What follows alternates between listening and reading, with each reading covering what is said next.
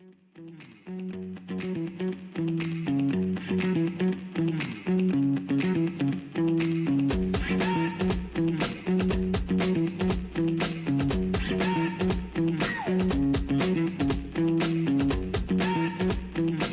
ora, this is Kitty Fitton, An Ordinary Life on Coast Access Radio 104.7 FM, and this week I'm interviewing nobody.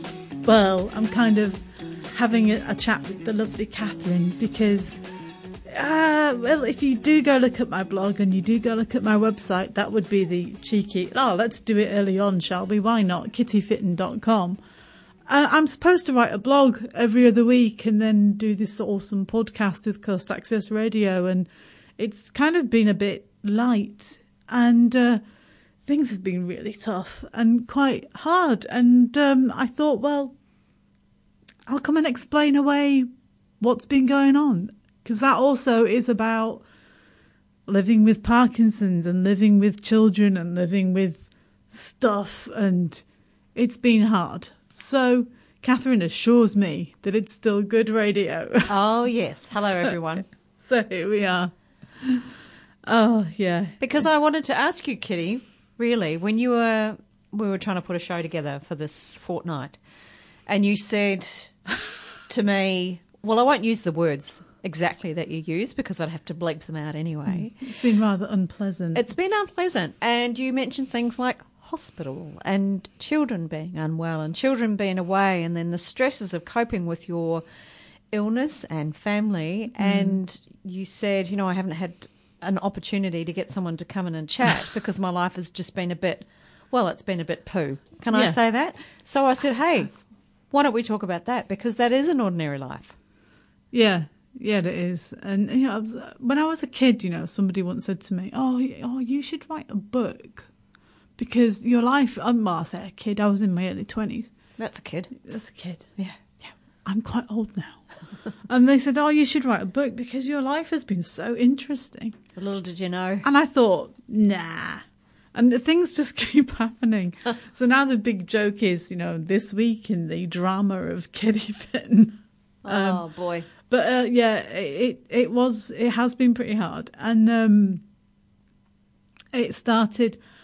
I'd been having what I thought were heart palpitations when I was going upstairs, and I was short of breath.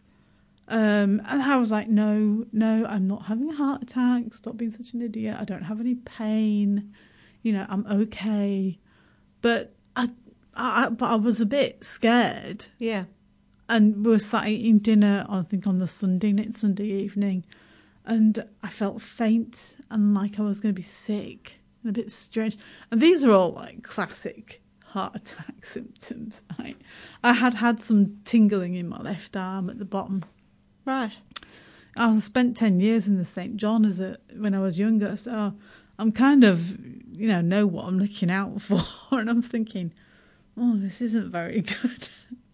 And I went and sat and put my feet up and I took some deep breaths But I thought, no, I'll be okay. I'm all right. I'm fine. And then that was the week of the college ball, and my daughter, was having her friends over. And my son had been complaining about being ill, but also wanted his friends to come over. And I've kind of foolishly listened to a 16-year-old boy who assured me they were absolutely fine, to discover later that they absolutely weren't. But so I'd been feeling ill, I think, the days running up to this. And then on the Saturday, I spent all day like cleaning the house because my daughter's having her friends over after the ball, and my son's having his mates over, and we're getting the vehicle ready to take them to the ball in, and it's all go, go, go, go. And after I dropped my daughter off and I came back, my son had, I'll just say he'd wrapped up his friends had left, but he was clearly quite sick and he'd left heaps of mess. Oh, no. I know. I was only 16-year-old, and I just completely zoned out and ended up having to go lie down because I couldn't cope. I felt like dizzy and weird, and it was just awful. And then I went to go pick up my daughter a bit later on after I'd calmed down, and I felt a lot better. Drank a lot of water, and I'm like, no, you're just dehydrated. I picked up my daughter, brought her and her friends home, and I basically just went to bed. On the Sunday, when I was supposed to be going to a concert, I just couldn't go, and I just stayed in bed, which is really unlike me. I just don't do that, and I think that was the Sunday when I felt really ill in the evening. And then on the Monday, I insisted on, I was all right. On Monday, I was feeling bad again, so in the end, Mike took me to the hospital. Okay. So not to a doctor. Well, obviously there's a doctor in a hospital, but not the local doctor. You were that bad you needed to go into hospital. Well, I went to work, and my colleague basically shouted at me for going to work and said, call the doctor. Yeah. Because you're not well. Yeah. And I was going, I'll be fine. That was it. Monday, I stumbled through Monday. Tuesday, I went into work, and my colleague was like, what are you doing here? Call the doctor. Yeah. I managed to get an appointment with a virtual doctor. Okay. Who I went to go see at the doctor's office about 2 p.m. And they said, everything that you're describing concerns me, so I think you need to go have an ECG and have some bloods. Right. So you need to go to an A&E or something like that. So I arrived at A&E at 3:30 in the afternoon, and I stayed till about 1 a.m. Right. Is that because the health system is so overrun, or because they had to do multiple tests on you? Bit of both. Okay. To their credit, I mean, I wasn't dying. So, there are people who are much, much more in need, and that's perfectly fine. But, they took my details. I sat there. I was still feeling pretty rubbish, and stayed there. They called me to take some bloods, I think about 6 p.m, and then we waited till about, I think we gave it till about 9:30, 9:45, and we kind of went, hey, we know that you're really busy, but could we maybe ask what the blood results were? Because we figured if the blood results were fine, then maybe I could go back and whatever. Anyway, they did eventually, they were really good. I'm never going to fault anybody that works in the health system. And they explained something about my bloods. They said that I think it's troponin levels were all okay, which is some chemical that they look for to see if you've had a heart attack. And I hadn't, which is good. And there's no history of it in my family, so I kept telling myself that I'm sensible and all this kind of stuff. But it still really felt bad. And they did some other tests, and I did a chest X-ray, and they told me everything was okay. Couldn't replicate anything, so sent me home. The next day, I was told that I got some results emailed through, and it said that I had mild cardiomegaly. I've probably said that completely incorrectly, but basically it's slight enlarging of the left ventricle. Okay. Which, nobody is concerned about, apparently. One of my friends emailed me straight away and went, oh my God, what is the underlying cause? You must find this out. And I was like, nobody seems to care. When I rang the doctor, I was told that the hospital had indicated the next available appointment was perfectly acceptable as a follow-up. When do you think it is? Oh, it's got to be like in a month or something, is it? It's the 25th of October. Okay, I wasn't far off. And this was like 2 weeks ago. Oh, okay. So, you're like... So 6 weeks from 6 weeks the event. From the event. I looked it up, and it said things like, "Oh, you must find the underlying cause." But I always take Google with a pinch of salt because we all know you're going to die next week. Yeah. But it also said that if you're an athlete, that can sometimes happen. Mm-hmm. I have been doing a lot of exercise to try and combat the stress and the Parkinson's. So it could be that. I've been cycling every day. Mm-hmm. It would still be nice to know, though, because, I mean, we had stuff's happened this week with my children. And again, like last night I had a bit of an episode when it was like, oh my goodness, I'm feeling all weird again. And my neck's tight and my arm is a little bit tingly. And you just kind of think, well, I'm going to put it down to stress. Yeah. So can stress cause this? Do you think in your Googling, in your Dr. Google? In my imminently non-verified, non-doctor, not a doctor, not a surgeon, not in any way, shape or form medically trained. Yeah. Apparently so. I don't know anything about things formally, but everything I've read indicates that all of these things can be triggered by stress as well. Yeah. So not an additional Parkinson's issue. Not that you need any more, but it's... kind of got enough already, eh? Yeah, you have. Yeah. I think it's... And I mean, this feels like a real pity party, and it's not meant to be. Well, what I wanted to get from you is, you know, how do you, when you've already got a diagnosis, if you're already dealing with quite a lot of things, and all of a sudden something else is thrown at you, you know, your partner has had a cardiac arrest. You know, in the past, he's also had surgery because that cardiac arrest meant that he could barely walk anywhere because his heart wasn't, whatever the reason, not pumping enough blood or whatever it is and then he had to wait for further surgery. So it's like you have been given a lot on your plate. So it was more about how does Kitty and other people who have all these things, you know, how do you kind of process that and get up in the morning and just keep going? How do you do it? Just go one day at a time. And certainly that's the way I've chosen to look at it, is like I've gone back to I'll write a list of things that I need to get done and try and prioritise those and make sure I stick to it. So, yeah, I basically just try and take it one day at a time, and I'll write a list of things and try and prioritise the list. And I'll talk to my family about things that are coming up, you know, in the weeks ahead and how we're going to deal with it and what we're going to do.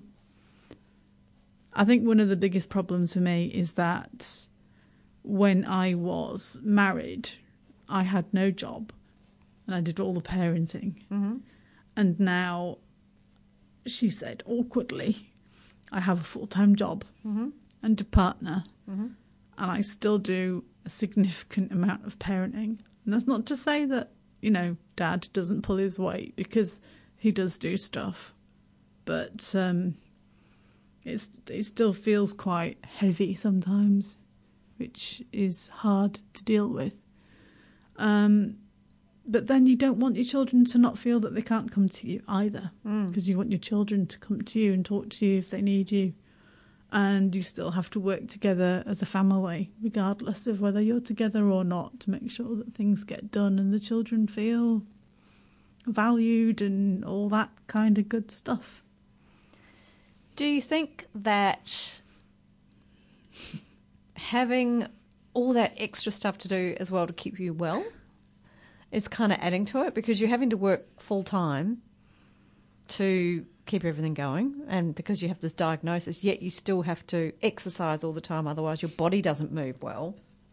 So, and then you've got things like doing a podcast and doing your comedy and doing all these other things. Like, what's going on?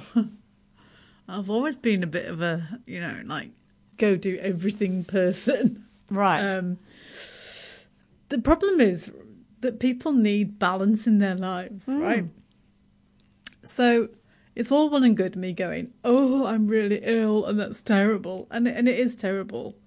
And it's not great. You know, I was actually asked this morning, what do you think's worse, Kitty? Do you think it's worse having Parkinson's or cancer? Oh, my goodness. And I just went, I'd rather have Parkinson's, thanks. And they said, but cancer's curable.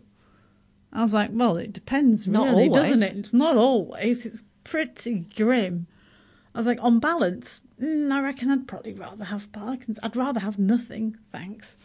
But you need to do stuff that makes you you. Mm. And I enjoy helping people. Yeah.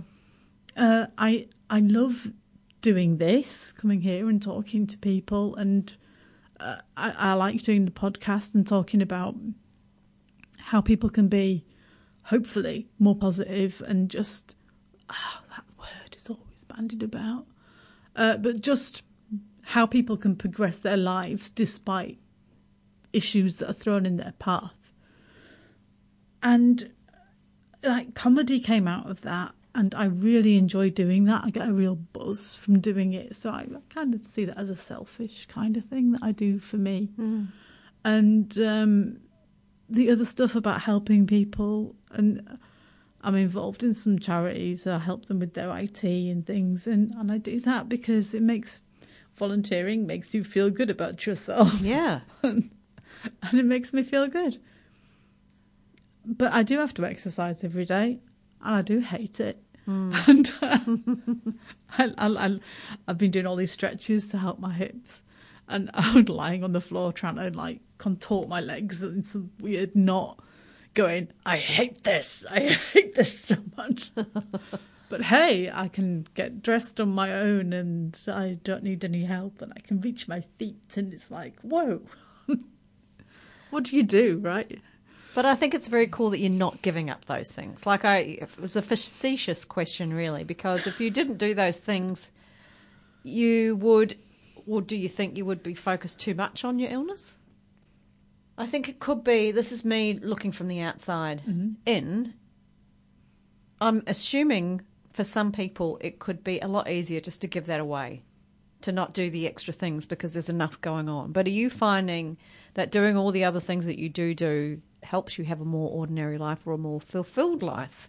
You're not letting that disease stop you from doing the cool things. Yeah. I remember getting diagnosed and going home and thinking that my life was over.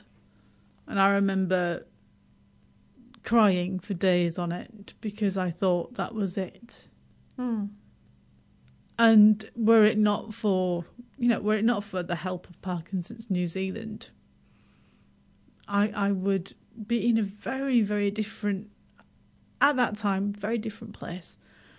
And they helped me to get a handle on what had happened to me. And I always joke that, because I'm from Yorkshire, I'm from Yorkshire, and we don't take things lying down.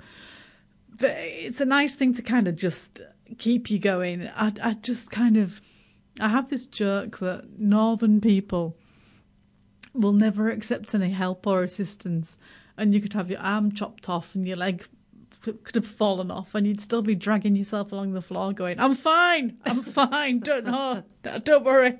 It's like that Monty Python sketch, which is sadly kind of true. And I do think I've got some grit somewhere that just keeps me from... I didn't want to become that woman with Parkinson's. Yet you have this great empathy for other people. So why don't you have it for yourself? Or is it just because you're from Yorkshire? I don't want my children to look at me and think, oh, but we can't talk to Mum because she's sick. Mm-hmm. Or we can't go do this stuff because Mum's sick. And some stuff is already quite hard. I've realised that walking long distances is getting quite tricky. I think Amelia alluded to that a few weeks ago. That was really, really upsetting. And that also, but I went home and I thought, what can I do about this? Because I know a lot of people with Parkinson's can walk, and I can't. And this is very annoying. So I started doing all those hip exercises. I don't know if they'll work. I don't know. But I have to try. Yeah. Because that's who I am. Yeah. So I'm not really good at saying nice things about myself. That's okay. That's not really what we're after, I guess. It's more I'm trying to figure out where you get your strength from. Where do you get your energy from to go, okay, yeah, I've got this, I've got that. Now there seems to be a bit of a problem with my heart, which we don't know what it's about yet. I have to wait a few weeks for it. But you know what? I'm just going to get up and do some more stuff. Like, where do you get the drive from? I've always been quite strong of mind. I've always been someone that's had an opinion, even when I was a kid. Mm-hmm. I used to say to people, don't ask me for my opinion if you don't want it, because I'll be honest and I'll tell you what I think. I used to get into so much trouble. I do think that my upbringing is part of it. And unfortunately, my childhood around my late teens was, shall we say, less than impressive. And unfortunately, I do believe that sometimes when you get some hard knocks, it makes you a little bit harder. And again, I could have just gone, oh, my life's rubbish, and I'm just going to accept that. But I didn't want to. I had friends who had. I went out and I worked, and I always wanted to do the best that I could and be the best Kitty that I could be. And that's what I want for my children. I just want them to do their best. And I think if you take something on, I really believe that you should give it everything you've got. Because otherwise, what's the point? And that's kind of who I am. I want to be a good mum. Because of issues that I had when I was a kid. And I want to be a good parent. And that's what keeps me going. For those people who are listening, because I think you have listeners that are going through maybe not the exact same diagnosis, but certainly people who have their own issues, you're going through a bit of a bad patch at the moment. Yeah. Can you give some advice to people listening on maybe some coping mechanisms to maybe see you through to to get past this bad patch? Sounds really cheesy, but the best coping mechanism I have, the first one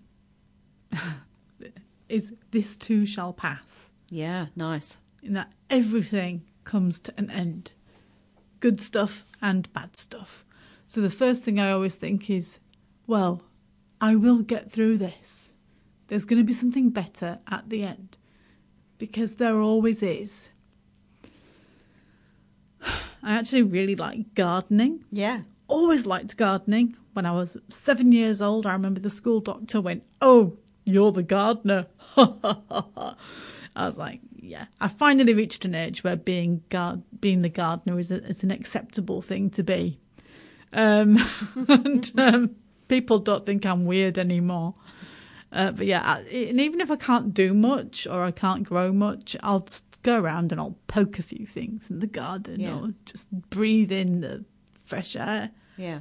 Even if it's raining, the rain's good, right? Because it means the earth is getting what it wants, and I'm sounding a bit green and strange, but it's true. And when I got really upset the other day, and I started to feel all this stuff just rising inside me, and I said to my son, I was like, you know what? I'm going to go for a walk.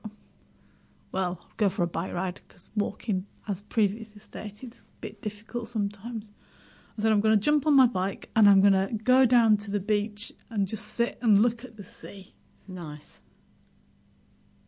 And, as crazy as it sounds, screaming into a pillow is perfectly acceptable if that's what you feel you need to do. But just remember that you can get through it, and there will be people out there that want to help you. There's some people who I did not realise were such good friends have come to me and offered help, or just sent me a little message. Hey, are you okay? Saw that you might have been a bit upset. And those little messages mean so much more than you think they do.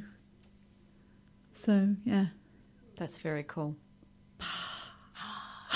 So some forest bathing and some wind bathing, I think they call those things now. They do, don't they? Yeah. Yeah. It's all very new age. And earthing. Well, it's actually going back to the old age. It's going back to us connecting back to connecting with the planet. Mother Earth. Indeed. And it certainly works. It does work, yeah. Yeah. It's not going to fix everything, but it certainly helps. Kitty, thank you so much for having that frank conversation. I know that you're not, in the best of spaces at the moment, but you're still smiling. You asked some great questions. Oh, that was brilliant. I think you should be here every time I do this. Oh, wait, you are. Oh, yeah. Yeah. That's my job. Ah, indeed. Yeah. I made you cry and I made you laugh, so that's my job done. Tick. That's brilliant. Thank you so much for having me back. And I hope there are still some people listening, and I hope it didn't sound too much of a pity party. It wasn't a pity party. It was just you and your ordinary life. That's what the title of the show is, and that's what it is. I couldn't have said it better myself. This program was made with assistance from New Zealand On Air for radio broadcast and through the accessmedia.org.nz website. Thank you, New Zealand On Air.